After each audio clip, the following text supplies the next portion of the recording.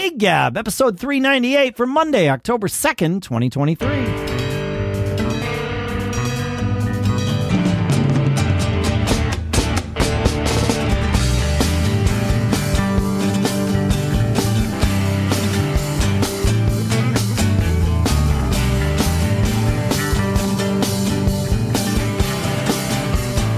Greetings, folks, and welcome to Gig Gab, the show by, for, and about working musicians.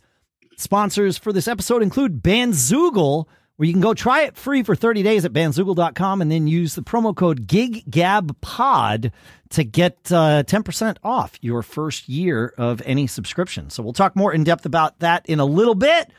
For now, here in Durham, New Hampshire, I'm Dave Hamilton. Here in Santa Cruz, California, Paul Kent. How's Santa Cruz today, my friend? Beautiful today. You know, this is the best time of year out here. You know, the fall is San Francisco, the city of San Francisco, too, that it's the best time of year, September, October, early November. The weather's beautiful. The skies are clear. It's just fantastic. That's great. Yeah, that's good. Yeah. Yeah, man. Hey, I wanted to ask you. Yeah. So that interview last week was something else, man. I had a bunch of, Yeah, I want to talk about the interview, but I there's a couple. We didn't get to talk about our gigs for the prior weekend, and so I want to make sure we do that too. So I don't know. We can talk about the interview up front, or we can backload the sort of reactions to the interview. Drummer's choice. Drummer's choice. Let's talk about these. Let's talk about these gigs. I had two really interesting lessons that I learned. One of them is a lesson that you and I have talked about on this show many times. And it's the whole idea of counting off a song in tempo, right? You know, finding the tempo, feeling the tempo. We played a Bitter Pill gig a week ago Sunday, and we played, among many of the songs that we played this tune. It's one of ours called Come Set on the Porch a Spell. And it's a tune that needs to sit at the right tempo. And so I get it. I feel it in my body. I'm like, okay, yep, I know where it is. This is going to be it. Great. And then right as I started to count it off, somebody in the band stopped me and said, wait, we need to do something. I forget what it was, right? It was some like, hey, hang tight for, 20 seconds, whatever it is. Did a thing. Okay, great. Now we're ready to start it off. And what I didn't do was to re-feel that feel in my body again and get that tempo again. I just presumed that I would remember it, but of course I didn't remember it. And I wound up counting it in faster than we usually play it. And it made Billy he plays that tune on bass, and he's got kind of it's this like boom, boom, kind of thing on the bass. And he was cooking. Yeah. But it's better when it's better, especially for his fingers, but the groove is better when it's at the right tempo. And it was like, oh, yep. Never, ever assume that you will remember. Always, always take a second, breathe, do it. And it was really fascinating to be like, wait, I did that. But no, I did it and then got distracted by whatever the thing was. I can't remember what that was. And then it was like, yep, all right, and then we're in. So here's a question for you. Yeah. You count off all songs in Bitter Pill and in Fling? A drummer always sets tempo? You always count everybody in? No, not. I count off in Bitter Pill. I would say I count in most of the songs, but certainly not all of them. There's a few tunes that Billy counts in. There's several tunes that start on another instrument, and so that person just starts it. I don't give them a count and have it come in, and that also results in variable, fluctuating tempos for songs. There was one we played the other day. It was like, oh, this is really fast. That like Emily started on the on the uke or whatever, and it was like, oh yeah, here we go, this is cooking. But I mean, it was fine. It's like some of these songs it are not quite as technically challenging in like the way that Porch is for, say, Billy, on the bass. So it was like, all right, well, this is just going to be the feel of this. A lot of them are like little 2-beat songs, kind of, country tunes or whatever. So if we wind up playing it faster, it feels more bluegrass. If we wind up playing it slower, you know what I mean? It's like fine, whatever. So my question though is, like, you remember when you subbed for us? Yeah, I count in 3/4 of the songs for the House Rockers. Do you clue, like, do you think I'm trying not to overgeneralize, but I'm about to overgeneralize. Sure. Do you literally clue in to the exact meter that I'm counting off, or is it, or do you kind of naturally fall into where you, as long, like if it's close, so we're talking maybe 5 beats per minute in either direction, right? Do you think drummers are really focused on the tempo of the count in, or do they just naturally kind of go to where they hear the song in their head anyway? Yes. I mean, I can only speak for one drummer in particular. Sure. But I mean, it depends on the song. If I know, for example, that a song, like that was the first time that we played Porch that fast, and it was like, right, I can't let this happen again. With some songs, like I said, it comes in fast, we keep it fast, it's fine. Porch was like, it was fine, but it definitely couldn't have been faster than that. And probably if that happened again, I would slow it down within the first 2 bars. I have this thing, and this isn't like a hard and fast rule, but it is a policy that if I'm going to change the tempo of a song dramatically and intentionally, especially if I'm going to slow it down, it needs to happen in the first 2 bars. Otherwise, we're playing it, and we're just going to go with however it is. And a lot of that comes from, playing for people that are dancing. You don't want to really overly mess with them, right? When that's happening. So, but again, it depends. But in general, it's like, if we're going to do this, we're doing it right away, and then we'll settle in and we're good. So for me, when somebody else starts a tune or whatever, if it's a tune where I feel or have an opinion that the tempo needs to be in a certain spot, and it's a problem if it's not in a certain spot, then I will take their count in with the appropriate number of grains of salt, and I will just sort of drive it to where it needs to be. But otherwise, no. In fact, what I wind up doing is hearing that count in my head as I'm playing the first few measures and making sure I'm locking in and treating that as gospel, right? Like, I mean, we've been doing this theater show. I'm doing this Passing Strange thing, and the music director will count in many of the songs. There are some songs where he doesn't count it in. He just kind of gives us a head nod and we're in. And with those, it's like, well, whatever tempo I feel like it's supposed to be is kind of where it's going to be. And, hopefully I've got it close to right. And most of that is I watch the cast. I watch who the singer is. Generally, that's that's the person that matters most, is the singer or the dancer, right? Somebody is dancing to this. I need to make sure that they are in their comfort zone. If someone's singing it, I need to make sure they're in their comfort zone. But there's a lot of songs where Bobby will count it off, and I will, kind of replay his count in my head as we're playing the second, third, and fourth measures, and just be like, yep, are we where Bobby counted this? Yes. Okay, great. Good. Now we're off to the races. We had an interesting thing on Saturday. This show is running, they call it in rep with another show, which means that there's another musical happening on the nights that we're not playing. It's not like this is the only musical that's happening in the theater. It's another musical called Bat Boy. And so we had to, that does not have the band on stage. And so we had to, move all the stuff onto the stage for the 2 gigs that we played on Sunday. We played yesterday. And we realized when we came out, we went through sound check, everything, all good, everything's fine. We realized when we came out and started the show that Bobby's music director, Mike, was not plugged into anything. So we did the entire first act without hearing him, and a lot of it without being able to see him because there's people in the way. So that was kind of fun. but yeah, I'll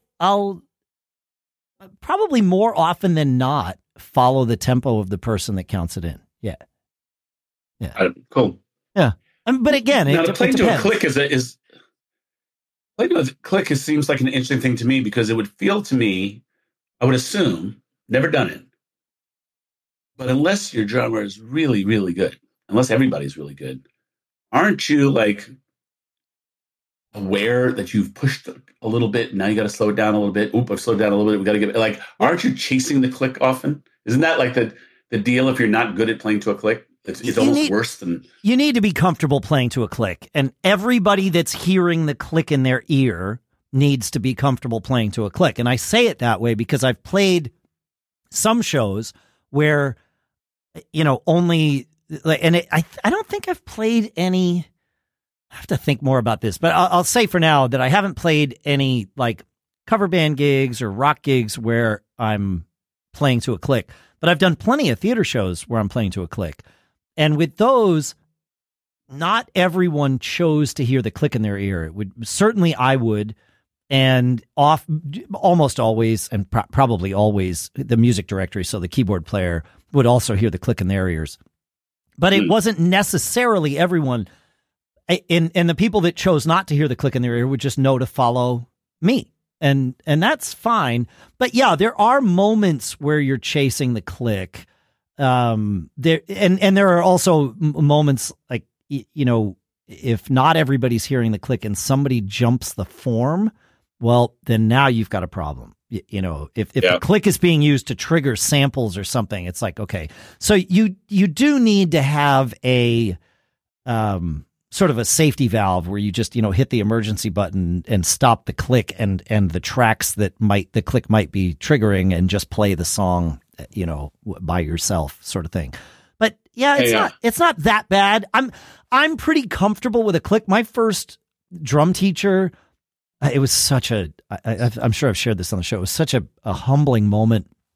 I'd been playing drums for like a year and a half. I was hot, right? I was like, oh man, I can do this. And I get to my first lesson and he pulls out a manuscript, a blank sheet of music and writes whole notes for like 8 measures on there. And he's like, we're going to play whole notes. I'm like, oh man, thank you. But I already know how to, like, I know how to read. Like I can do this. And he's like, okay, let's just humor me. Let's do it anyway. And he starts the click up. And I did not hit the second whole note in time. And that was the beginning of my long history with the click track. And so I played a lot with a click when I was a kid. And now I'm not perfect with Second nature. Yeah. I mean, it is way more of a help than a hindrance for me. There are times when it's a hindrance. I'll be here tracking some fling songs or whatever. And it's like, oh man, like I got way off here. Like I got to just, start that over. But quite frankly, that's pretty rare. I'll notice that I'm drifting off of it, but I also know how to drift back to it. And the click really becomes your friend because you don't have to worry. Am I speeding up? Am I slowing down? You just get to play and follow the click. It's I would presume it's like anybody else. Like if you're going to follow the drummer, well, you just follow the drummer and it, if you speed up, they'll keep you honest and the click just keeps you honest. I love it. It's great. Yeah. Yeah. Cool. Yeah. It's good. So speaking of click, can we bounce over and talk about last week? Well, I had one more thing about the gig that I wanted to come talk on. about. I did. Bring it on, Dave. Come on. You got it. The floor is yours. I learned a second lesson. I got there. We did our own sound. I tuned up the monitors, and they were delicious on stage. In fact, I remember standing on stage and saying, oh my gosh, these are delicious. Like they were just so present. And like I could stand at either Emily's or Billy's vocal mic, and it was just like, it was butter. And there was a guy sitting at the bar that laughed at me when I, went up and had it all dialed in. I'm like, oh, this is amazing. This is delicious. He laughed. And I said, if anybody complains about this, that's their problem. And then I went to tune the house. And I asked, Emily happened to be standing on stage. And so I said, hey, can you just talk into your microphone? I want to hear how this room is because it was a weird room. There was some soundproofing, but I'd never been in there before. It was, in fact, I'd never been in there because it was a brand new room. They just built this at this Corner Point Brewery. So I was like, all right, I need to tune the mains and make sure that we're not going to have, weird, reverberances and feedback and all that. And as soon as she goes up to her mic and talks, she's like, oh, that's way too loud. And I'm like, well, the mains aren't even on yet. And she's like, oh no, the monitors are too loud. And I made what I can only admit to as a rookie mistake. What I should have done was hit the mute button on the monitors and just have her talk into the mains. But I didn't. And part of the reason I didn't, I guess, is I wanted to hear what the monitor's reflection in the room was. And so I turned the monitors down. And she's like, oh yeah, that's much better. And I'm like, yeah, it's much better because there's no drums behind you. There's not a guitar amp behind, it's all the things. And then it took us, probably half the first set to get the monitors back to where they could actually hear. And it was like, oh my gosh, like I know what I should have done. It's what I would have always done. It's like, if you think it's too loud, I'm just going to mute it. I'm happy after the first song for you to tell me it's too loud, because then we know. But in a vacuum like that, it's really hard to know. And I was like, oh man, what a rookie mistake I made. Yeah. Well, let me share a story. So we, the coffee house gig that I talked about, it's a coffee house that holds about 60 people, 50, 60 people. Yeah. And last several times we played there, the band will get there early and actually, play through whatever new music I've asked the guys to learn.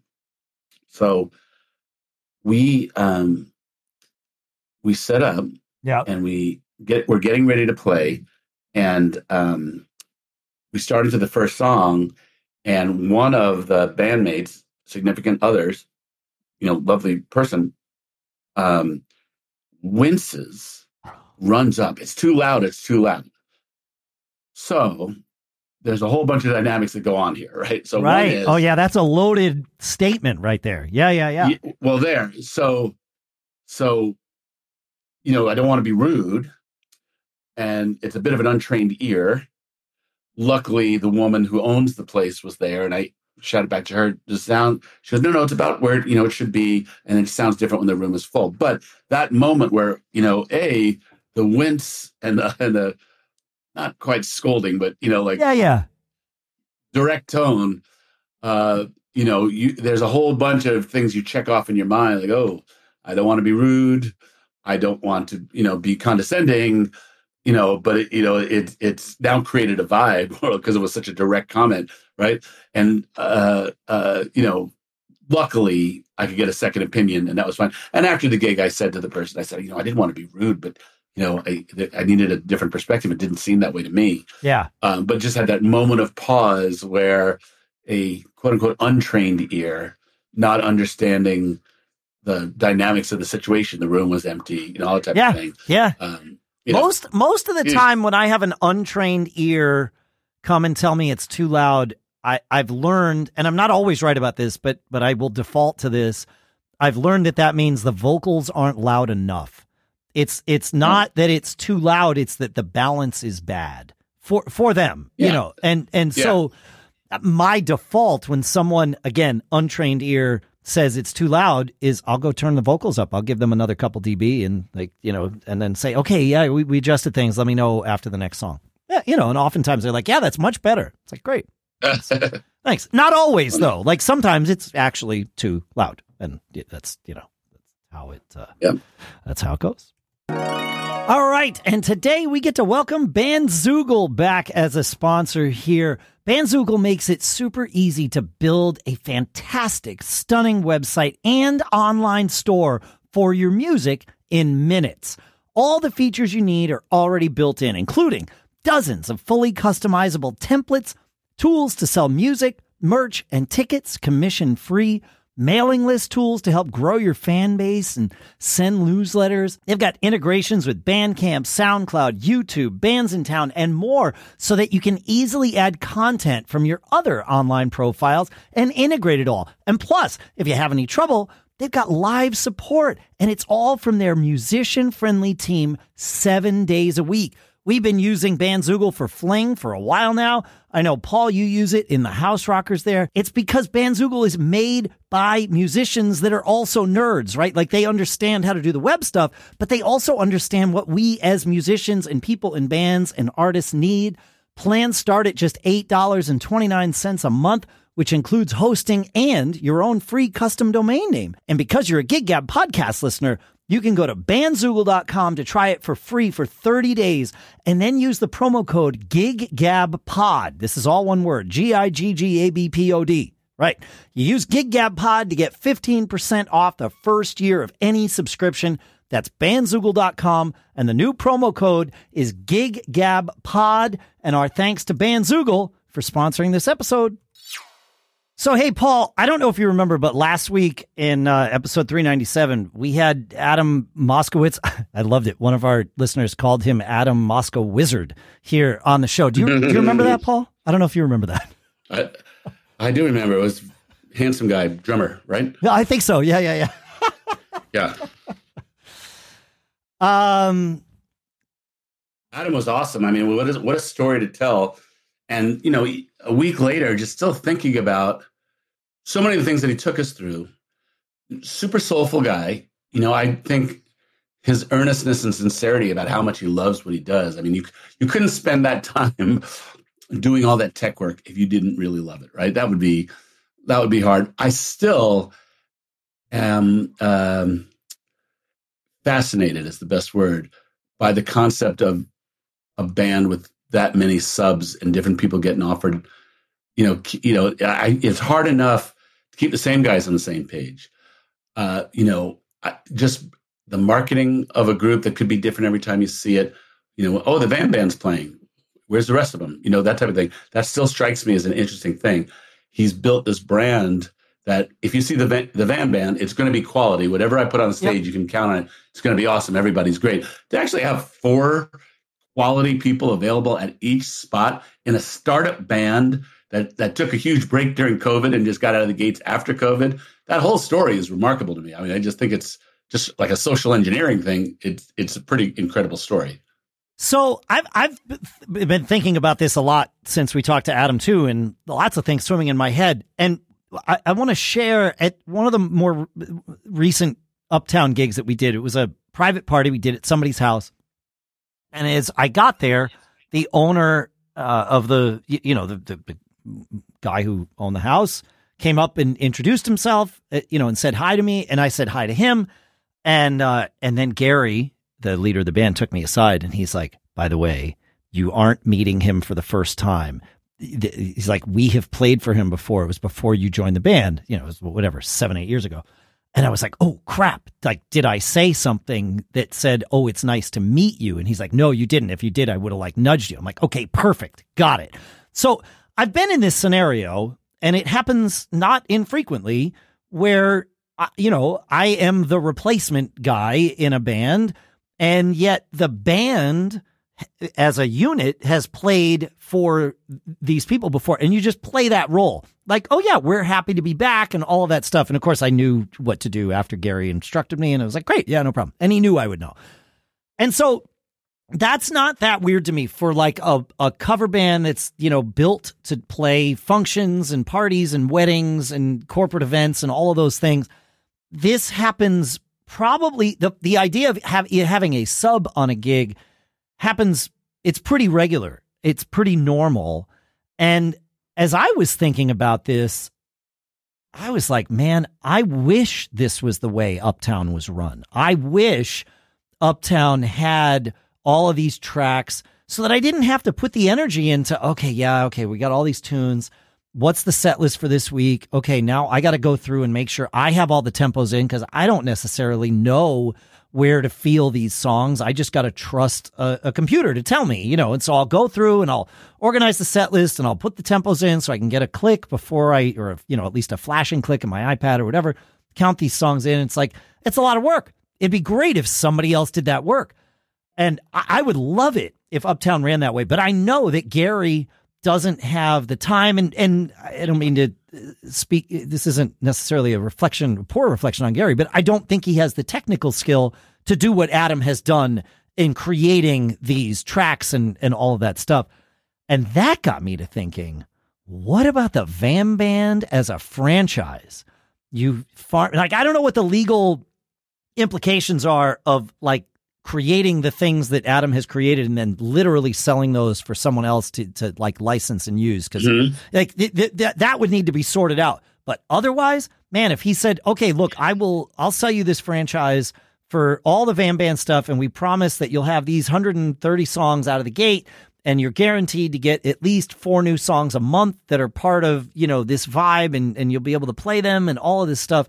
And you'll have, the entire Northeast or, whatever region you want to franchise out from them. It's like, Oh yeah, man. I would love to play in the Van Band somewhere, anywhere. This would be great because it's a good gig, right? Like you're getting paid. It's a model. Yeah. It's a model. Yeah, exactly. So I don't know. Like it kind of like remember we talked about the Spasmatics? Mm-hmm. There are Spasmatics all over the country. Same playlist, same costumes. And so you can't really tell who the guys are, but it's a business model and you just engineer that business model to death. Yeah, that's right. And you could even give each person in the band the same name, right? The drummer could be Harvey or whatever, and it's you are playing the role of Harvey this evening in our production of Van Band here at the whatever the Wentworth by the Sea or whatever their venue is. Like that's it. It's I don't know.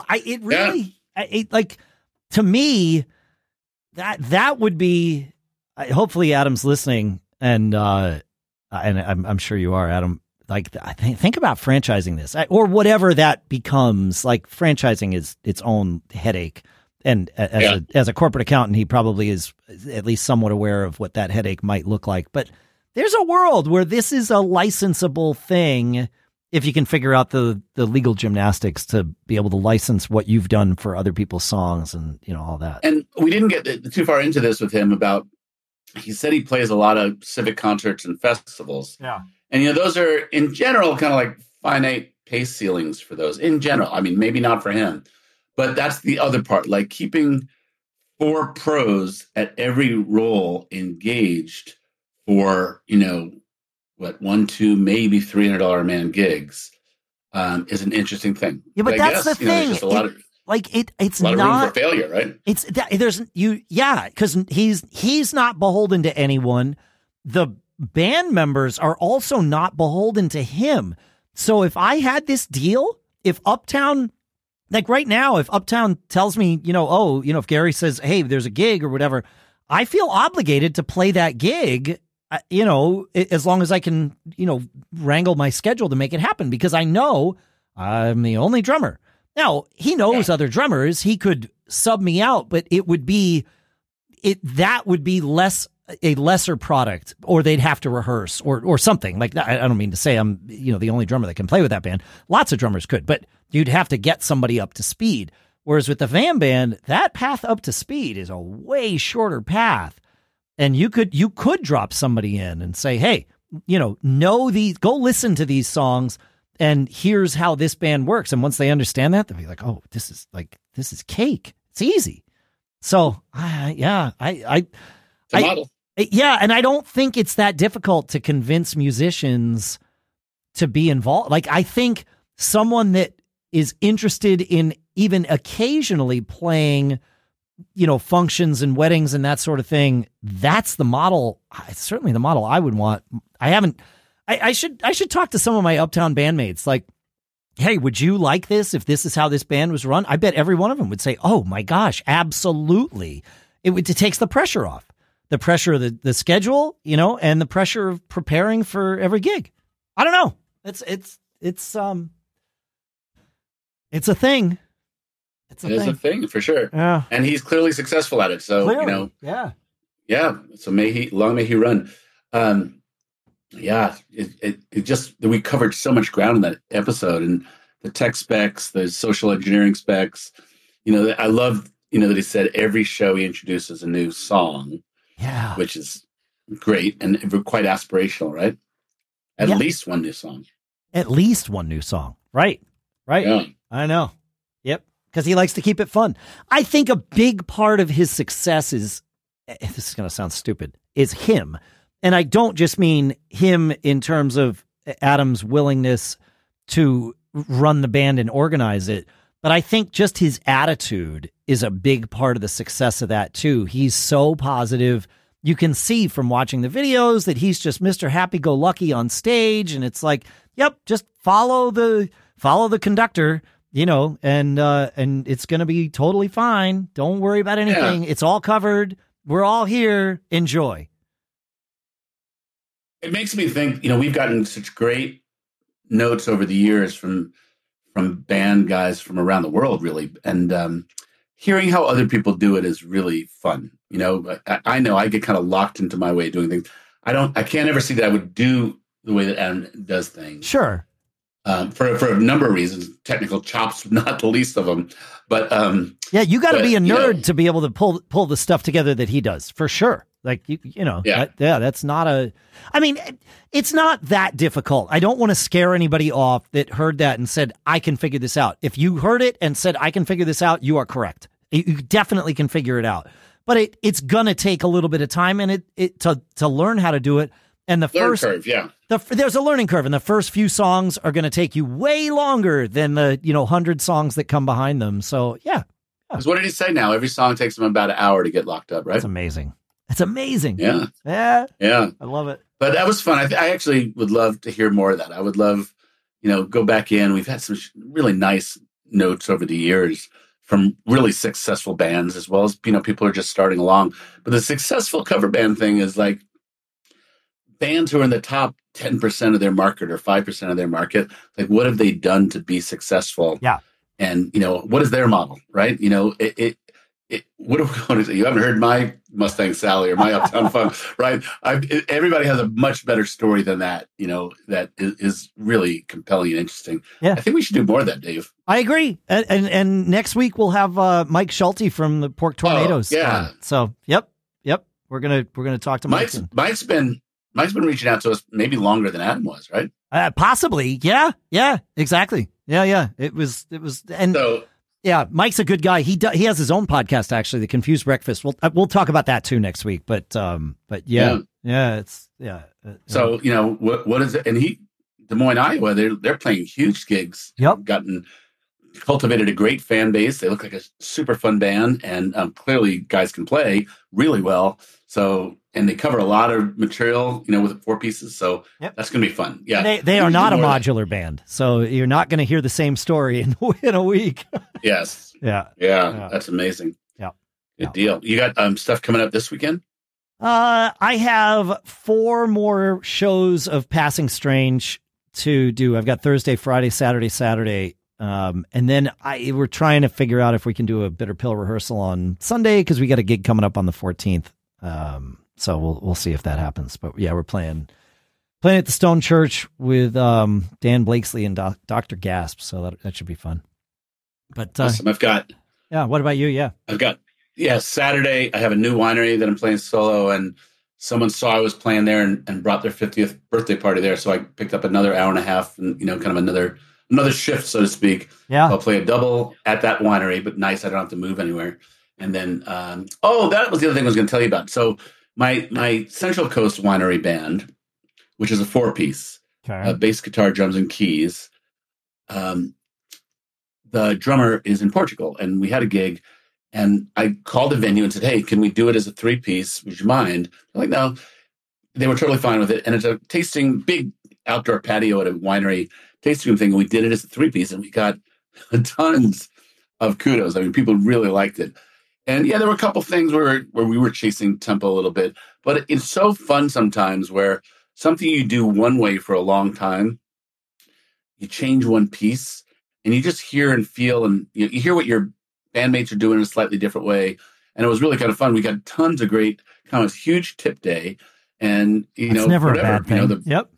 No, never a bad thing. So it was just kind of fun to take one piece, couldn't make it. And we just made sure it was okay with the venue and kept the gig and just did it and see how it worked out.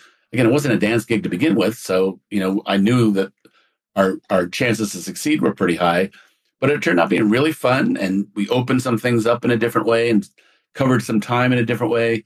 And it worked out really well. So that we're going to do that again, because the guy's still in Portugal.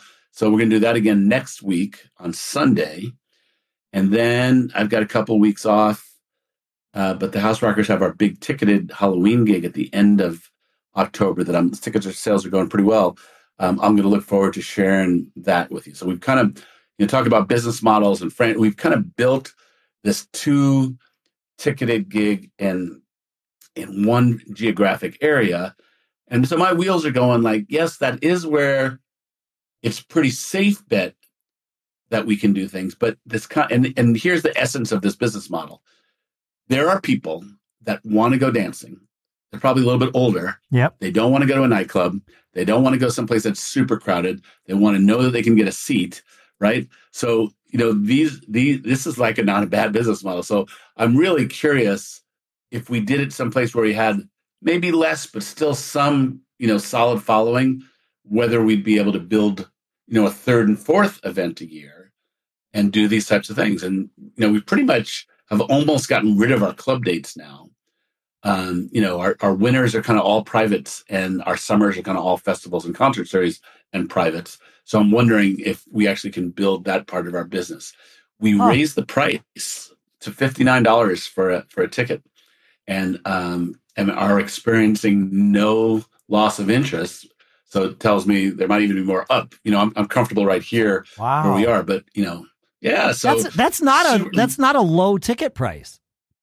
But the audience and the venue and the experience that we're selling, it's, and we're not the most expensive. There's a guy, we've talked about him on the show. His name is Joe Chirino. He's probably the most famous cover musician in the San Francisco Bay Area for many years. I mean, he was like house band for the 49ers, and he was kind of first call for any big corporate gig for so many years.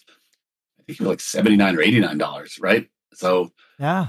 If you got fans, and that's there's no food involved in that. That's just to see the band. Is that right? Yep. Well, I mean, if we think about where concert tickets are now, like a going to an arena to see some A-list band or whatever. And I realize that $400. Yeah, it's exactly. We're in easily triple digits for almost every touring band that's out there, right? Like there are some Phish shows where it's less than $100. Garth Brooks, I think, on his last stadium tour, did $89 a ticket for every ticket in the venue, and there could never be a different price. But by and large, you're at $150 and then some maybe like you said, $400 like is not uncommon. So to charge $59, I mean, it's how you make money, and things cost more now. We've inflated the economy, so yeah. Yeah. And remember, a cocktail is $15, $18, $20. Exactly. So, yeah. And the Silicon Valley is a, fairly affluent area. Yeah. Right. And again, the audience that's, this isn't kids choosing to do this instead of going to the local bar for the night. This is a pretty mature audience that wants a good, safe, predictable, fun environment. Yep. Big dance floor. Like I said, guaranteed a seat. They love the wines. We do special pricing for the wine club members, but the wine club members are probably only about 15, 20% of the total tickets sold. So, it has turned into a model that has some legs. We've been able to raise the price a little bit over the 3-4 years that we've been doing this thing. And there's just a lot to learn about it. I mean, luckily, again, me having event management background chops, I know the basics of what needs to happen, but it's a thing. And this is the value of cultivating an audience, right? Like if people know your brand and know your product and trust your brand and trust your act, and they're like, you got to see these people, and they bring two friends, and how many? We also like a big part of this is selling tables of 10. We almost sold out of tables of 10, and it's almost as many tables as it is. You get a discount. Sure. But it's almost as many tables as it is individual tickets. I mean, that's people get the idea. Hey, I'm going to bring all my neighbors. Or, hey, I'm going to bring my whole family. So there's something really to learn there if you've invested the time. I go back to my great friend Dave Hamilton when I first started playing, who said, on your breaks, go make friends, go shake hands. Most valuable piece of cover band advice I've ever gotten was fans are money. Fans are gold. Oh, right? It's not just cover band advice. I would do that at original gigs. The only place I don't do that is theater gigs. And there are plenty of places I don't do that. The only place that I can get away with not doing it in an appropriate way is theater gigs, right? In fact, it would be mostly inappropriate if I went out and glad handed the audience at intermission. It'd be a little weird. But otherwise, original gigs for sure. Like these people come out to see you. They're not there just for the songs, right? Like, I mean, they're there for the songs that you play, and you're the only band that plays them, right? So I would argue it's just as important, perhaps even more important. But I don't think there's degrees of importance of this. I think it's if people are coming out to see you play, go talk to them, get them on your mailing list, like go do all the things, because that's what brings them back. It's not going to bring 100% of them back. It might bring, let's say 10%, but it might be 50, but 10% is better than 0%, and 0 is what you're going to get if you don't do it. Yeah. So, yep. Yeah. I mean, you create that connection. Yes. And it sprouts. I mean, it just grows branches and branches and branches, and it leads to, more event referrals, more private event referrals, and again, if you have an audience, at least out in California, you can almost write your ticket, right? Yep. If you are going to bring people who sell beer at a festival, you can get a top spot at a festival. If you're going to bring people who buy drinks, you can, cut a deal where you get the door, at a club or whatever it is that you want to get. So that you told me that right when I was starting to play again, right after you and I played together. And most useful bit of cover band, and yes, it's really business advice, but most useful bit of cover band advice I've ever had, and it's paid so many droves for us. And luckily I have a bunch of guys in my group who like to go out and, meet the people, and those connections, it matters. They're money. They're gold. Yep. And it actually makes your life as a musician even more fun to see familiar faces who are rooting for you when they come to see you. That have a Homer crowd. Any gig can turn into a party. Well, and the best part is when it gets to a point where the people that come to see you start self-organizing, right? And are happy not just to be there to see you, but happy to be there to see each other. And when that starts to happen, man, like protect that with everything you have, because that's the thing that's going to get you there. Yeah.